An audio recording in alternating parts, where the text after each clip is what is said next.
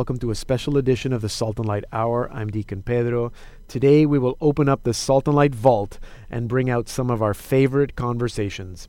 First, Sister Peter Joseph of the Dominican Sisters of Mary, Mother of the Eucharist, tells us about their experience on the American Bible Challenge game show. And we meet singer-songwriter Michael James Meddy. In our second half hour, Archbishop Terence Prendergast of Ottawa tells us about his book, God's Word on Sunday, on the liturgical year C and the readings from the Gospel of Luke. At the end of the program, we will meet singer and songwriter Curtis Stephen. We begin now with the American Bible Challenge.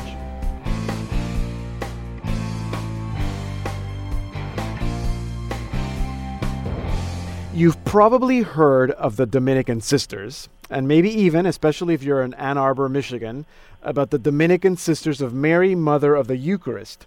But have you heard of the Game Show Network's hit series, The American Bible Challenge? And do you know that moving on to the final round this season are 3 Dominican Sisters of Mary, Mother of the Eucharist? Sister Peter Joseph joins me now on the phone from Ann Arbor to tell us all about this wonderful opportunity for evangelization. Sister Peter Joseph, welcome to the Salt and Light Hour. Thank you. It's good to be here. So, for people who have never seen the show, what's the show like? What's the American Bible Challenge? Well, the main point of the show is a trivia game show based on Bible trivia questions. Uh-huh. And all of the team members are playing for their charity. So there are teams playing for different things. Like we were playing for the retirement for our sisters. There were teams playing for their own charities, food pantries, shelters, things like that. So you can the contestants or the teams can only participate if they're representing a charity. That's right. And so who were some of the other contestants? Some of the other contestants we played against, one contestant was playing for their church group, another was playing for a food pantry. There was one playing to end human trafficking. There were a lot of great causes out there.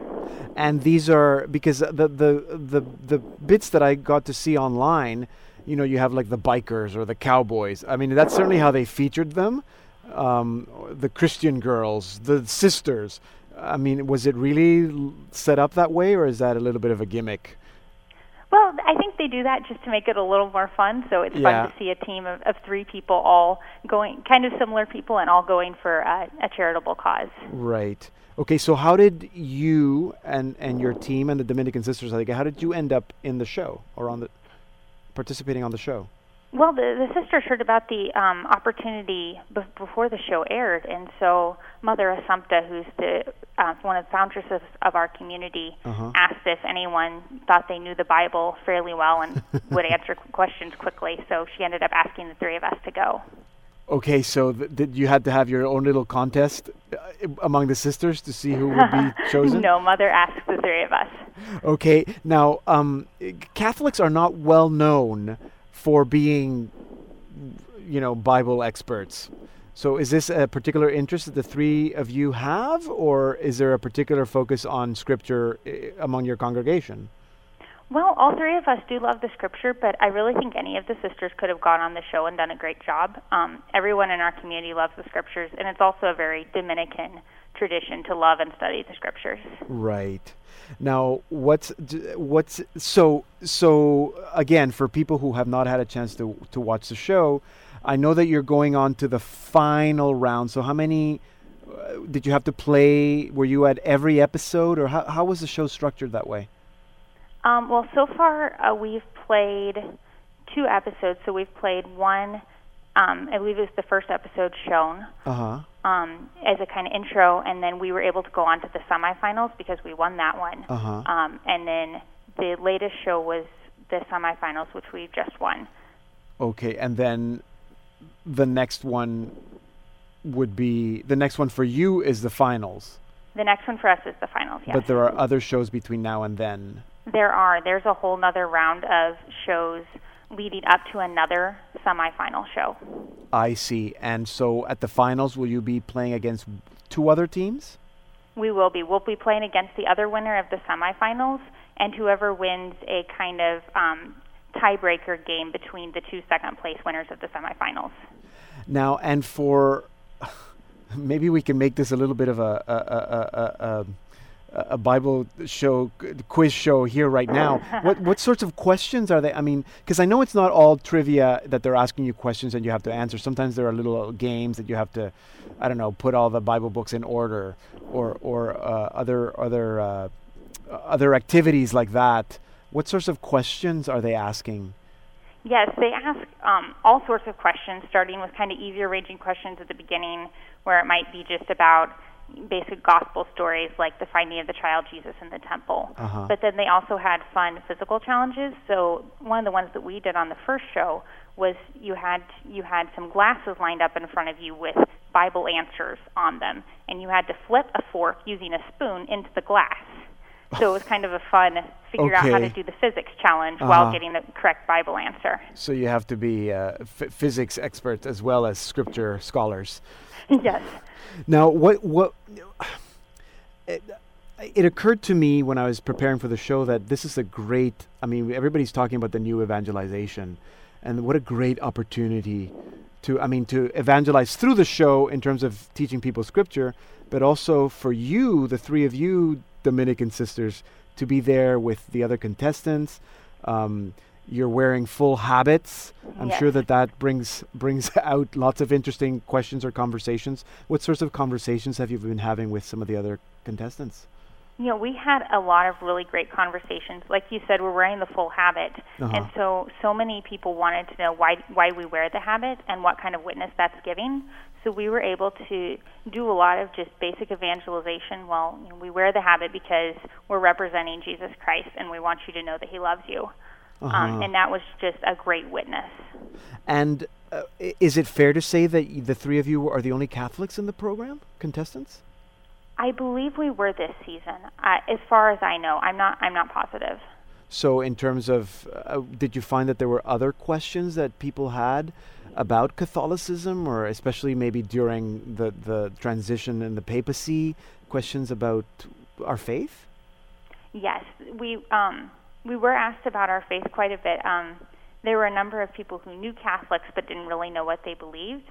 So we were able to explain, you know, we have these things in common with Protestants, you know, but we believe that Jesus is the real presence in the Eucharist, things like that. We were able to explain them, but then they could also see on the flip side, here are Catholics who are joyful, excited about their faith, and that, you know, here's something to look at in Catholics that absolutely might not have seen before. Yeah, joyful young sisters, and that you actually know your scriptures, which is good. Now,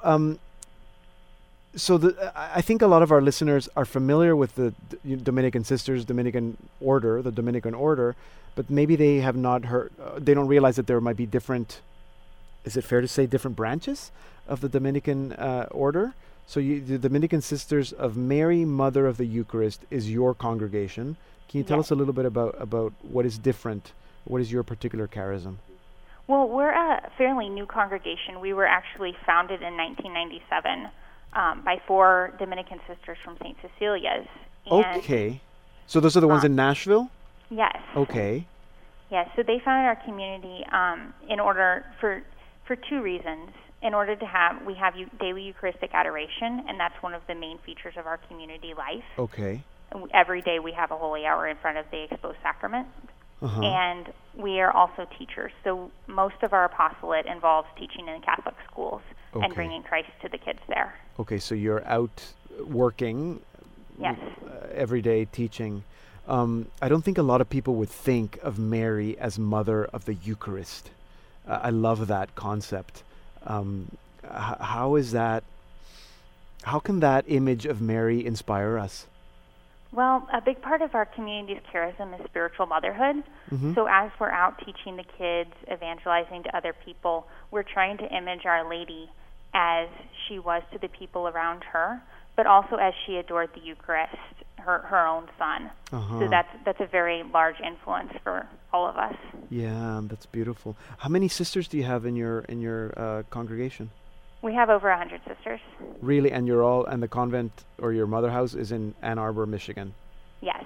So, and if anyone, maybe there's some young women who are listening who are thinking, oh, that sounds interesting. How can I find out more? Do you have vocations retreats or anything like that, come and see weekends that they can participate in? We do. We have 3 vocations retreats a year. One in our next one coming up is in May. Okay. And also, if you go to our website, sistersofmary.org, they can find out all about our vocations, when our retreats are, and they can email our vocations director, who would be glad to hear from them. Excellent. Yeah, so we're going to post that web address on our site. So the final show, the final round, I guess, for you is going to be on May 16th. The show is Thursday nights at 9 p.m. Eastern, correct? Yes. And if you win, what happens?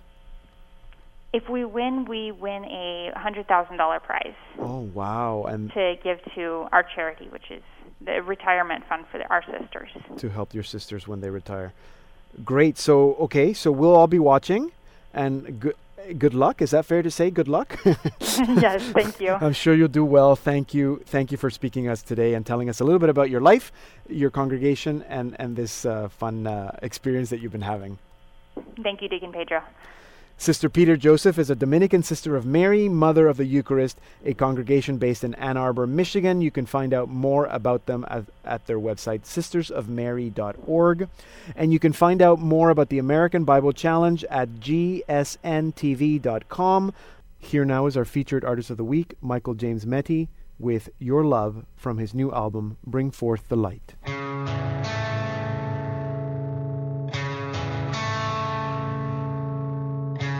Thank you for the pain and all the ways that you have captured me, but set me free. I'm healing like a wound, enough to know that bleeding is the cure, and nothing more. I drank your medicine, it tasted sweeter than the state I'm in, the state I'm in. Your love, your love,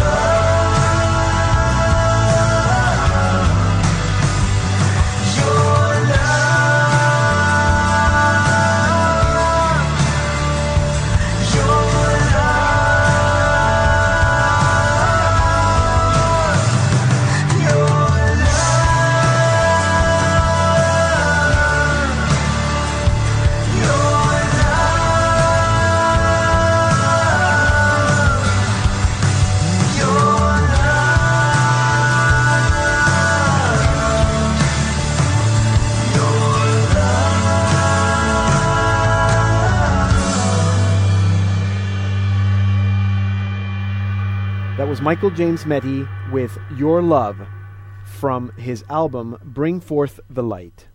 Michael James Metty has over 14 years' experience in youth ministry as a worship leader, keynote speaker, workshop presenter, and retreat coordinator. He served in the Air Force also, and has a degree in theology. Interesting combination. He's been married for 13 years to Michelle, and they have 5 young children.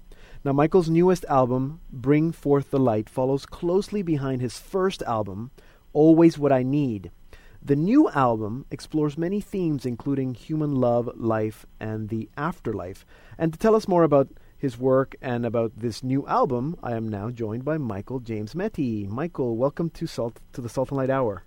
Thank you so much, Deacon. I appreciate your inviting me here. No, for sure. Always happy to meet new artists. Not that you're new in my life.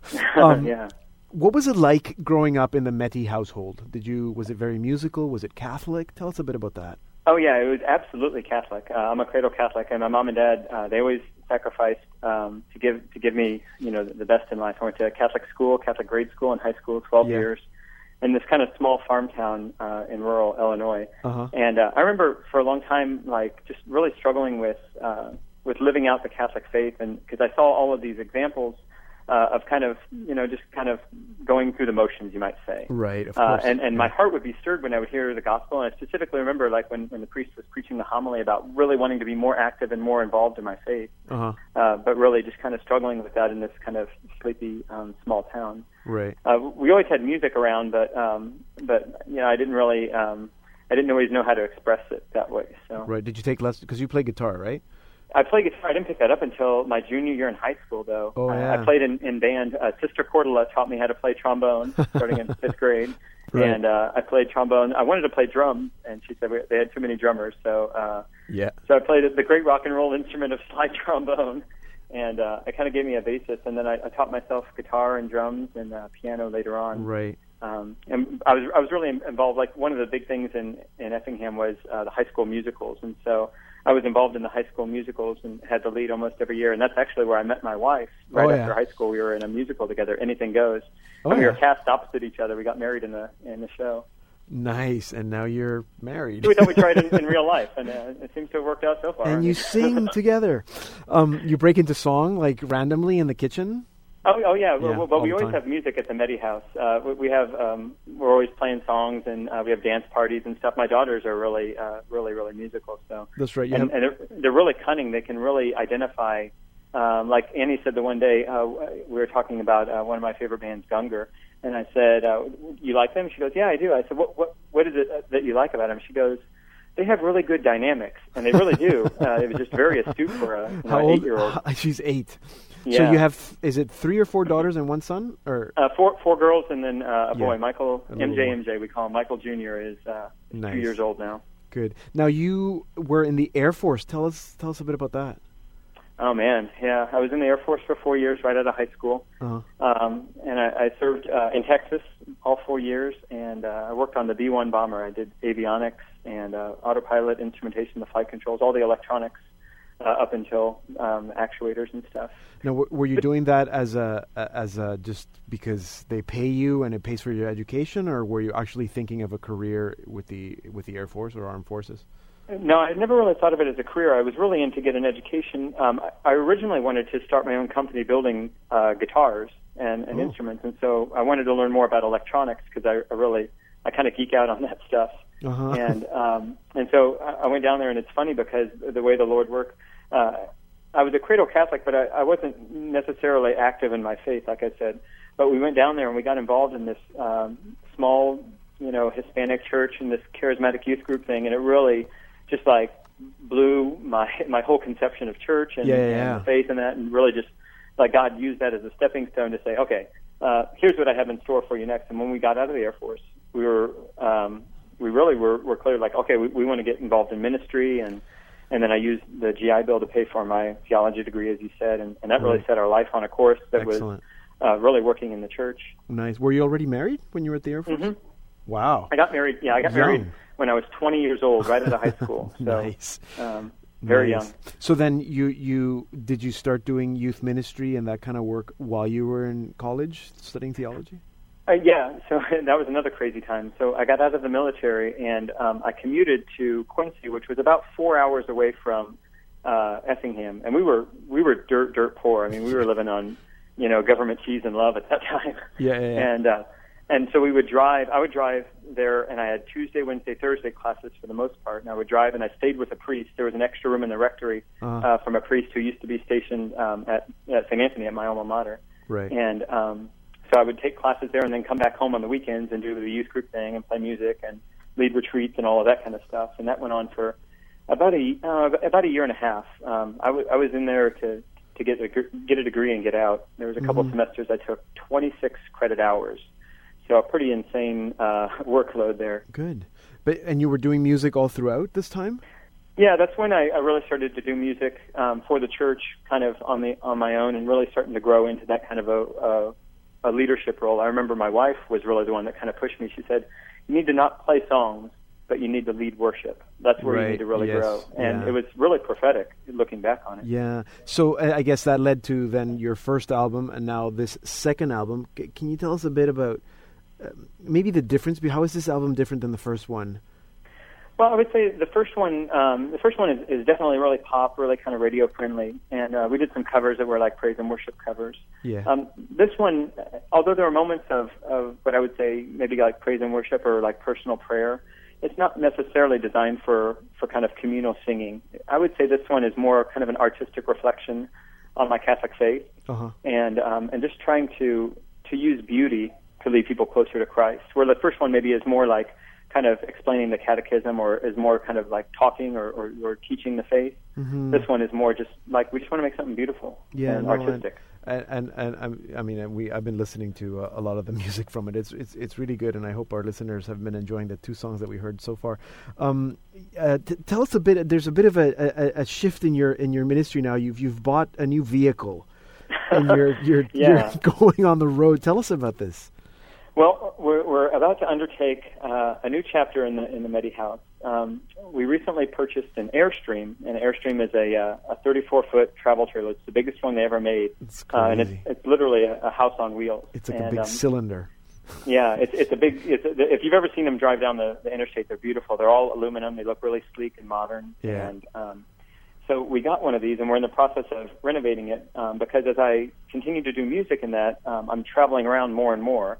And as I said, I'm married. I have 5 kids, and so I have certain responsibilities there. And I want to be a part of my kids' lives in that. And there's this tension kind of between the two, between the ministry that Michelle and I are both certain that God has called me to do, and where I feel like my gifts are really well used in the church, and then also, needing to travel and provide for my family in that. And so, starting at the beginning of May, we're going to take the family on the road. And my personal goal for 2013 is to play 200 concerts all around the country at different parishes. And so we're like I said, we're renovating the Airstream and getting bunks built in the back, and lining up the tour. So you're taking starting in May. Are your kids homeschooled, or I guess they're going to have to be? They're not yet, but that's something we're very open to. We've looked at in the past, and now we're going to actively transition towards. So. And is Michelle at home?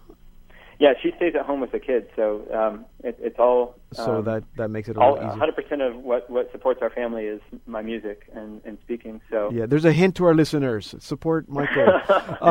So you will be on the road as long as it takes to get these 200 concerts done, or I guess we're going to start with a year. That's kind of our goal is a year, and. So we'll see where it goes from there, but that's kind of that's what we're working towards. So nice. You know what? There are. I'm sure you've met some of them, but there are other artists that are doing the same. I know there's two Canadian Catholic artists that have bought RVs and take the whole family on the road.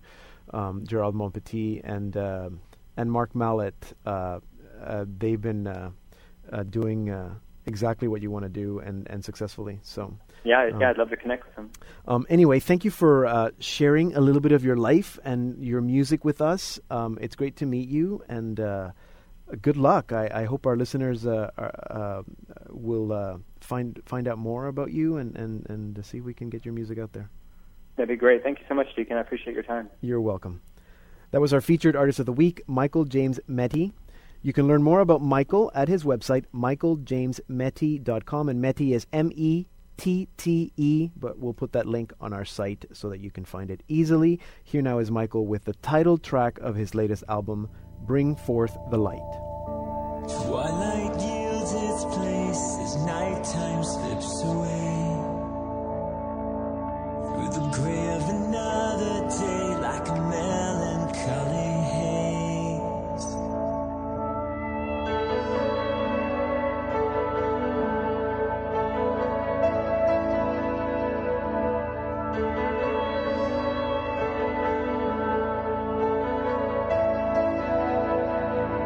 I know there's so much more than this lonely breath. I still believe right now this life is not the end. Bring forth the light.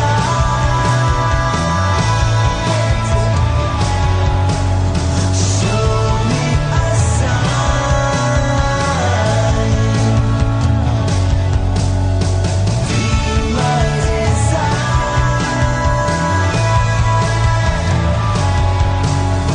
Bring forth the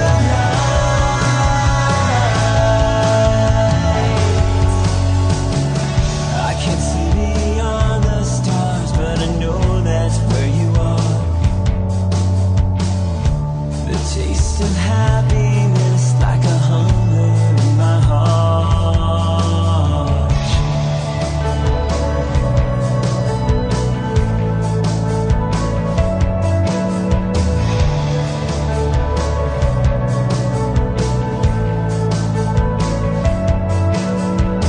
The time is coming when everything I see will fade away into the night like forgotten memories. So I'm begging you, bring forth the light.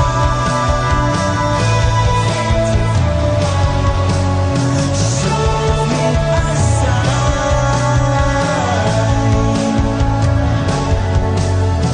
Be my desire. That was Michael James Mette with Your Love from his album Bring Forth the Light. You're listening to a special edition of the Salt and Light Hour. I'm Deacon Pedro. Check out our website at saltandlighttv.org/radio. Over a 10-year period, Archbishop Terence Prendergast wrote a weekly set of reflections on the Sunday readings titled God's Word on Sunday in the Canadian paper The Catholic Register. These reflections are now available in book form, and the last series from liturgical year of Luke, Year C, is now out. And to tell us why preparing for Sunday readings is important and how we can live God's Word, we're now joined by Archbishop Terry Prendergast. Archbishop, welcome to the show. Thank you, Deacon Pedro. And by the way, congratulations on your ordination. Thank you very much. Thank you. It's been good. It's been good so far. So the Year C is the year of Luke. Maybe we can jump right in because next week, tomorrow, actually, we start with the year of Luke. So what are some things that people should know about the Gospel of Luke that could help them prepare for Sundays? Well, one of the things I say is that Luke is very world-affirming. He puts Jesus not just in the history of the chosen people of God, but on the world stage. Okay. So he mentions that Jesus was born in the time of the Emperor Tiberius Caesar and the high priestess of Annas and Caiaphas. So he relates to both the Hellenistic world, or the world of the Greek-speaking countries or language, and also the Hebrew-speaking people. So he is trying to bridge and bring all of those together. Uh-huh. He also has a special fondness for the poor. Blessed are you poor, is the way the Beatitude is formulated in Luke's Gospel. Uh-huh. Blessed are the poor in spirit in the Gospel of Matthew. He also has a very strong attraction and attention on women. And he also has a very high expectation that we will see the role of the Holy Spirit guiding the church, so that even though at times the ministry of Jesus and the ministry of the church and the Acts of the Apostles looks somewhat chaotic, there is a plan that God is working through Jesus and through his disciples, and that's called the Paschal Mystery, and it's being lived out. And so even though Jesus is rejected everywhere he goes, and so is the church, what it does is paradoxically the word of God spreads. So it's a very good gospel to talk about the new evangelization. Oh, good. And Luke is also the author of the book of Acts. That's right. Acts of the Apostles. Now, do you, this edition of the book, I guess the year C has a little bit introduction on the Gospel of Luke. It does. In each of the volumes, I put a kind of special emphasis. In the year A, when I was doing Matthew's Gospel, I also said, where am I going to put all of those feast days that replace a Sunday, like the Saints Peter and Paul, or the Transfiguration, or the Assumption? If they fall on a Sunday, they get priority. The Immaculate Conception doesn't. The Immaculate Conception is always on a weekday, and so is also the Annunciation. So they're not covered in the book because they don't fall on Sunday. But sometimes even All Souls or All Saints or the dedication of the Basilica of St. John Lateran, they fall on a Sunday. Well, those 15 or so feast days that can replace a Sunday are treated in Volume A. And I also have a bit of an introduction to Matthew's Gospel. When it came to year B, because I spent my 5 years working on a doctoral dissertation of the Gospel of Mark, I synthesized some of the findings of my dissertation in the longer introduction to Mark's Gospel. And then for year C, I have a special introduction to the Gospel of Luke with a little bit of reference to Acts, and also something on the Lectio Divina on praying the Scriptures, which is kind of a very important part of life in the Church these days since the Synod on the Word of God. So each book has its own particular, I guess, extra. It does. If you could say there's something on every Sunday, and this is one of the issues that came up to me, is that even though I did it for 10 years, there were sometimes Sundays, the way the church year fell, the Lent would begin early, or regular time would be delayed by the appearance of Trinity Sunday and Corpus Christi on Sunday. That meant that Sundays like 10 and 11 or 7, 8, 9 were not there. And I discovered, after looking at 10 years of copies, I still had 3 or 4 Sundays a year that were missing in my total collection. So I had to write those specially, because if a Sunday comes up in the lectionary, you have to have it covered. So everything is covered in the 3 volumes. So even if people are this year and it's year C, but they still find that Trinity Sunday is one of the Sundays, they can look at year A edition. No, because Trinity Sunday appears every year. Not Trinity Sunday. It's not a feast that replaces a Sunday. It's a regular Sunday, so sorry about that. Okay. We learn a few things as we have a conversation. But say the Transfiguration, or John the Baptist's birth, for example, that happened this year on a Sunday, you would go to the volume year A, it would be covered. So basically any celebration of a Sunday is covered in the 3 volumes. Okay, good. So now it makes sense to me, and I guess to most people, that this would be a book that could be used by homilists or liturgists who are preparing for liturgy. Is this a book that anyone can use, and how can they use it? Well, I've heard from a number of people who are in Bible studies that they like to read the text, and I suggest a method. In each of the volumes, I suggest a method for preparing for the Sunday, suggesting that they read the readings first. That's the most important thing, not reading my commentary. That's the secondary thing. But to read the readings and say, now what are the questions I have about this? And what do I not understand? And what would I like to know more about? Now, and I say, you better have another commentary or something else available if you can. Yeah. Because sometimes what strikes me, even in the 3 years, is not what the person wants to find out, so it may not be covered. I always try to cover mainly the Gospel of the day and the Old Testament reading, but sometimes I'll choose the Psalm or I'll choose the second reading, just for variety, but also, I might give 5 or 6 paragraphs to the Gospel and 1 or 2 to the second reading, and then 2 or 3 to the first reading. So I usually say something about each of the readings, but sometimes not. Sometimes I only cover one major thing because I want to make a point, and so there's a lot of variety in the collection. But when you're writing for 10 years, sometimes you were struck by the second reading, sometimes by the Gospel, so on. So I try to even it out. I try to make sure that almost every Sunday there is something major on the Gospel. Right. But on occasion, that's not the case. So I suggest that they read my commentary and then pray about it. Go back and look at the readings a second time and pray over them, and you might have a prayer group who could do that. The other thing, too, I encourage people to meet together and read the Scriptures, first of all, together, and then read the commentary together, and then share their own reflections, because that's often the way that adults learn, is by exchanging, by asking questions, by sharing their insights. And I am always amazed when I meet with people preparing liturgy or preparing the Sunday reading or just one of the readings, how much comes out that I hadn't noticed in the text. Yeah. So there's something really, the Holy Spirit does move people, and there's a power in the text that really needs to come off the page and into our lives. That's why I changed the title from God's Word on Sunday, which is what I was going to ask you, to Living God's Word, because God's Word is there for us every day of the week and every year of our lives. You know? Yeah, I was going to ask you about that. Why you changed the title, and thank you for that response. So, I mean, there are many ways, I suppose, that we can live God's Word, but specifically with the readings or the way that the lectionary is organized with the readings, how do you suggest that people can live God's Word throughout the week? Well, at the beginning of the year, I would say take a bit of time to reflect upon the gospel that we're going to be mainly reading during this year. For example, this year, Luke. If I haven't read the Gospel of Luke, I might read it. It's also key for the Christmas story, so yes, that's important. Also, what we discover is there's a dynamic in the liturgical year, so that the next to last Sunday of the year before Christ the King always has something on the end of the world and eschatology and the coming of Christ in glory.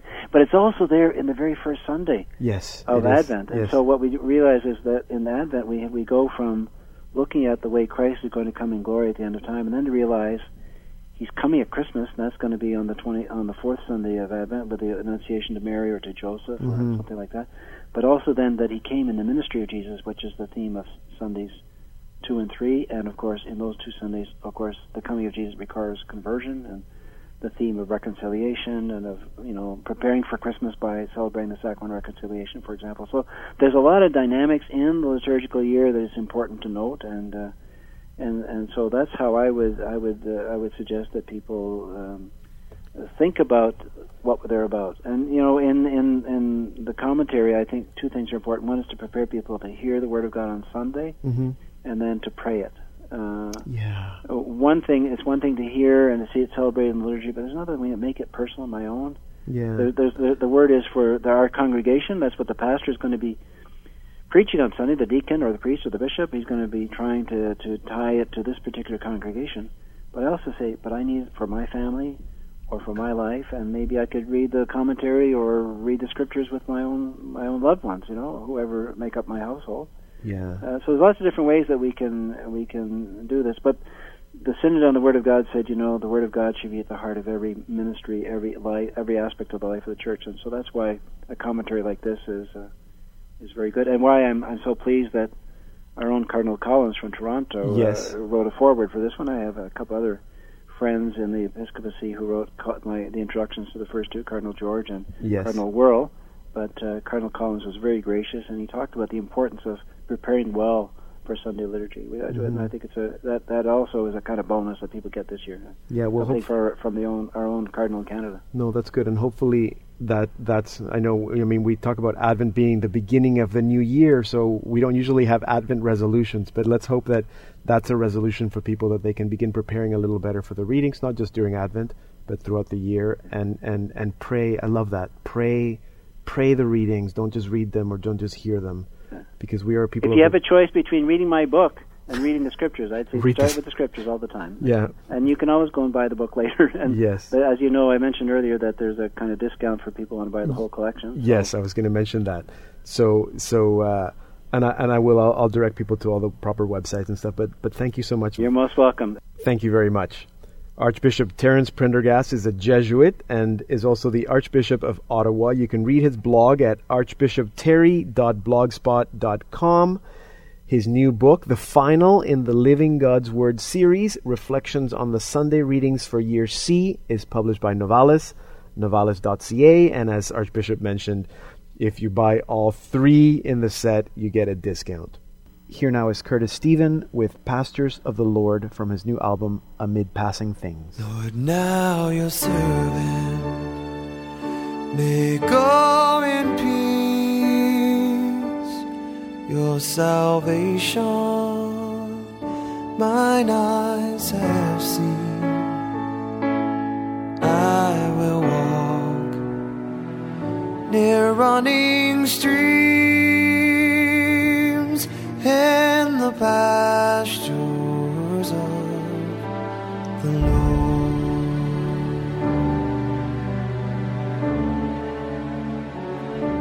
The day is gone, the work is done. Many battles I've lost and won. I shall rest and find welcome in the pastures of the Lord.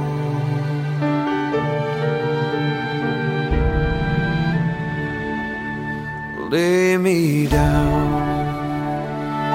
in verdant fields, in green valleys with golden hills, there to find your face revealed in the pastures of the Lord.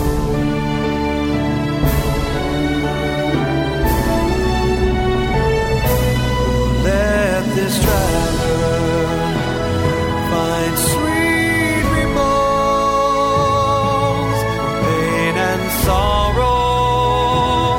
Your mercy leads to living waters, where angels sing in the pastures of the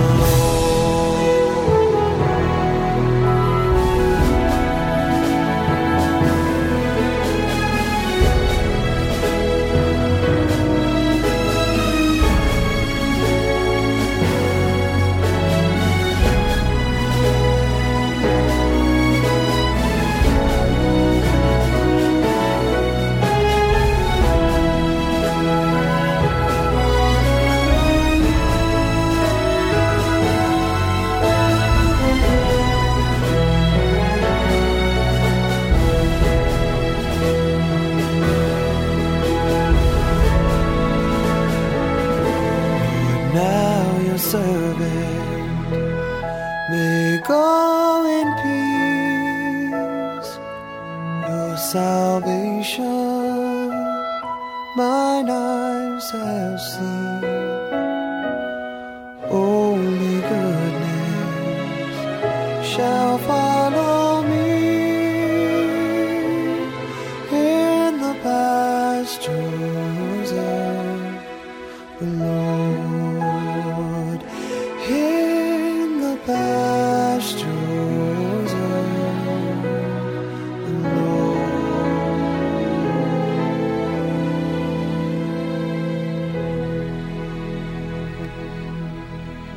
That was Curtis Stephen with Pastures of the Lord from his album Amid Passing Things, published by Spirit and Song.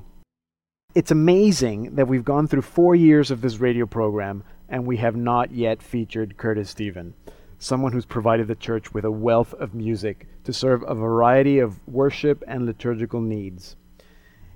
Curtis is a lifelong musician. He has 4 albums, 3 with Spirit and Song.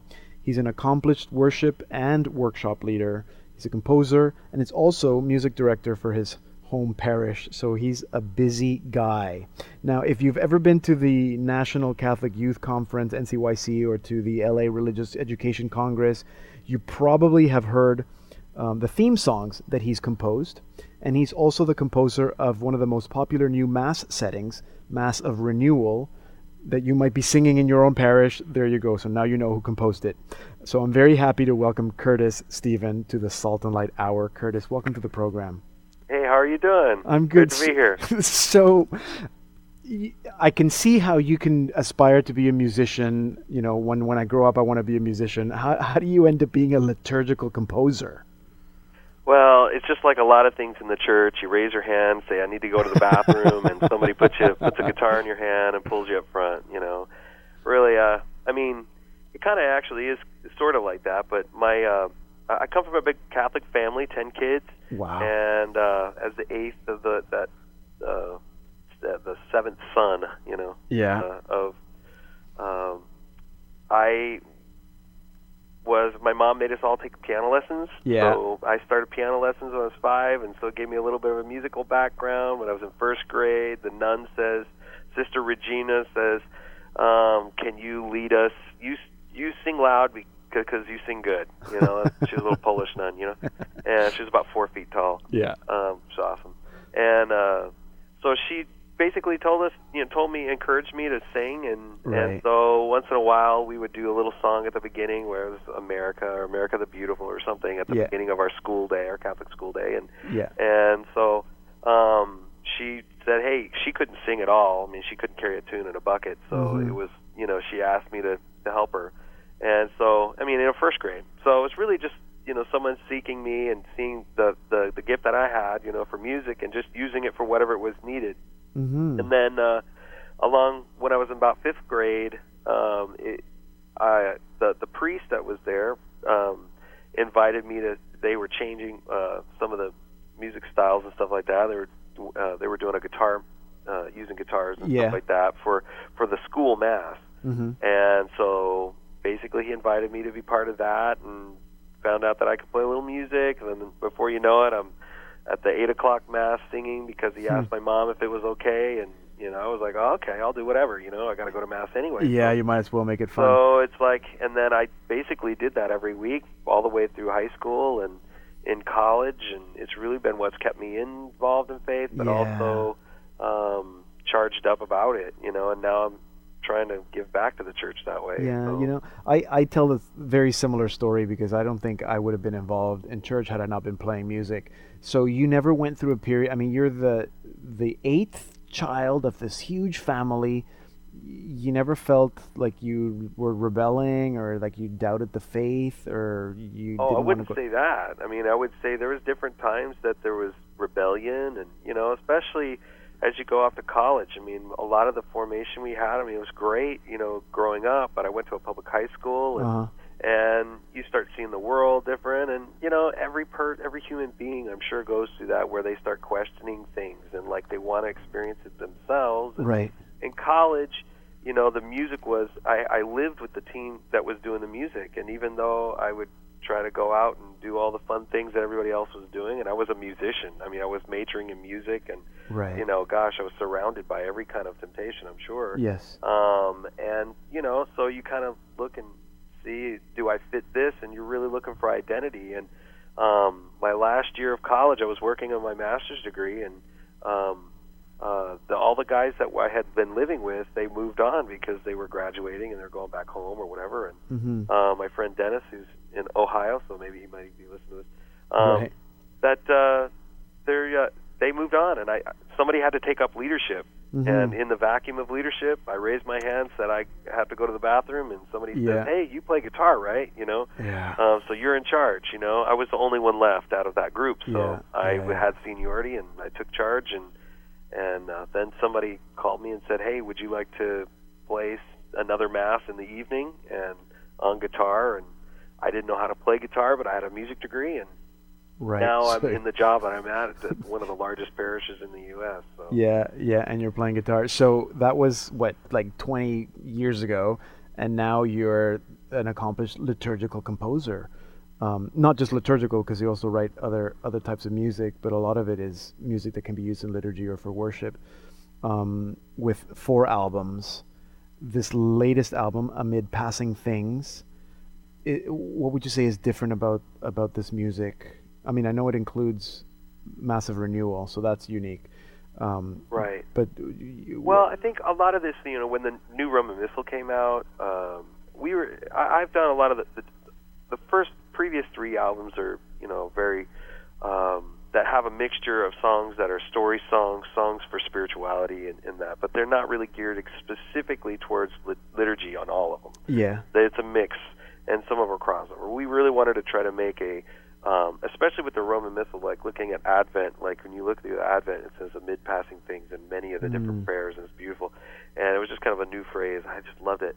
And I think the one thing that stays is our liturgy, and to really contribute to the faithful coming Sunday after Sunday who may not otherwise listen to music just for enrichment in itself. Yeah. To hear these, to contribute to the repertoire of our Sunday worship, was important. So, that was the impetus for this, the spirit of this collection of songs. Right. Is to really have stuff that people can use for their masses, in its variety of uses, Yeah, so no, it's... That was kind of the difference in this one between the others. Right, no, it's good stuff. Now, the other thing that's also new for you is that you have a songbook. This is not your first songbook, but it's sort of the collection of the 18 most favorite Curtis Stephen tunes.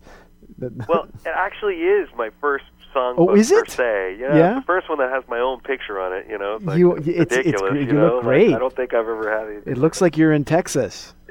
I am in Texas, in Frisco, Texas, where I live. So, oh, that's great. Yeah. So sorry, go ahead. No, I was just going to say, it's not my first published song. It's not the first time I've seen my stuff in print. But yes, for a collection of stuff that actually has my name on it, and 18 songs of worship and songs for prayer and worship. And some of them are a little bit more liturgical than others, but at the same time, they're there for people to learn and use. Actually, it's really, I'm going to just put a plug in here because we already heard Ready the Way, and that's in the book. Mm-hmm. And we already heard Pastors of the Lord, and that's in the book. Yep. And at the end of the show, I'm going to play Miracle of Grace, which I think is a great communion song. It's also in the book. So if people like the music that they heard today, they can just get the book, and they can sing it at church or sing it wherever people sing, I guess. Yeah, exactly. So you can get them just to learn them. Hey, some of those songs are so easy to play. Yeah. Basically, you can use them as we use a lot of these books, guitar, to teach guitar. Yes. To teach somebody a song that they want to learn, here's a song that you can learn. It's 4 chords, it's easy, Yeah, so no, it's a lot of these songs, that's what we're trying to do is, kind of hit on a variety of levels. So looking back at can I say looking back at your career, not that you're Strange old or to hear anything. that, thinking, I still think of myself as that young punk that came out You're of not that old. College. What would you say, I mean, you have a ministry, so what would you say is your mission or your hope for your ministry? Oh, I'm so glad you asked that question. I've been really digging into this a lot deeper, and I would say when I first started, there was a piece of that always said, I want to do great things for God, and a lot of people that says, I want to stand in front of a lot of people and proclaim His news, proclaim good news. For me, I think fortunately along the way, a friend of mine said to me, don't pursue a career, pursue Jesus. And that sets you on the path. And I've always thought about that. And recently I read a great book, and I just want everybody in the world to read it because I think she's hitting on some really cool things. It's called Forming Intentional Disciples by Sherry Weddell. Our Sunday Visitor has that. Anyway, plugging somebody else's book. Yeah, but the point is, I really feel like my ministry is really to help form intentional disciples, people that are charged up by the Holy Spirit with a relationship with Christ, to be able to, at one level, be filled up as a reservoir to spill out God's graces on everyone else, and on the other hand, to serve them in a way that brings them into a leadership and into a relationship with Christ, that brings them and empowers them as a leader to become, that trains other people in the ways of the faith, because it's good news. We want to transmit the faith and pass it on to everyone in the world. So to go out and make disciples of all nations is ultimately what we're all about. And that's what I'm trying to do more of, even more intentionally. Yeah, no, that's great. And I love the intentional because I use the word intentional. You can replace it with missional. It's your mission, it's your intention, is what you're all about, and that's what we are all about. You're so right. That's what we are all about. Go out, go to the ends of the earth, and and that's Matthew 28. I mean, that's got to be my favorite gospel passage. We got to leave it there, my friend. But thank you for speaking with us and for sharing a little bit of your music with us today. And I'm sure our paths will cross again. I hope so soon. You can learn more about Curtis Stephen and about these 2 new products, his songbook, Songs for Prayer and Worship, and his new album, Amid Passing Things, at spiritandsong.com. And here now is Curtis with as I said, I think it's a perfect communion song from his new album, Amid Passing Things, Miracle of Grace. Miracle of grace, mystery of faith, calling us to venture to the deep. Though our senses fail, your graces still prevail, and we become the love that we receive. Bread of life, bread of life. Those who eat this bread shall live and never die. Bread of life, bread of life. Your true presence in this holy sacrifice. Bread of life. We're listening to Curtis Stephen with Miracle of Grace from his album Amid Passing Things. That concludes this special edition of the Salt and Light Hour. Remember to visit us, saltandlighttv.org/radio. Thank you for listening. I'm Deacon Pedro. Like a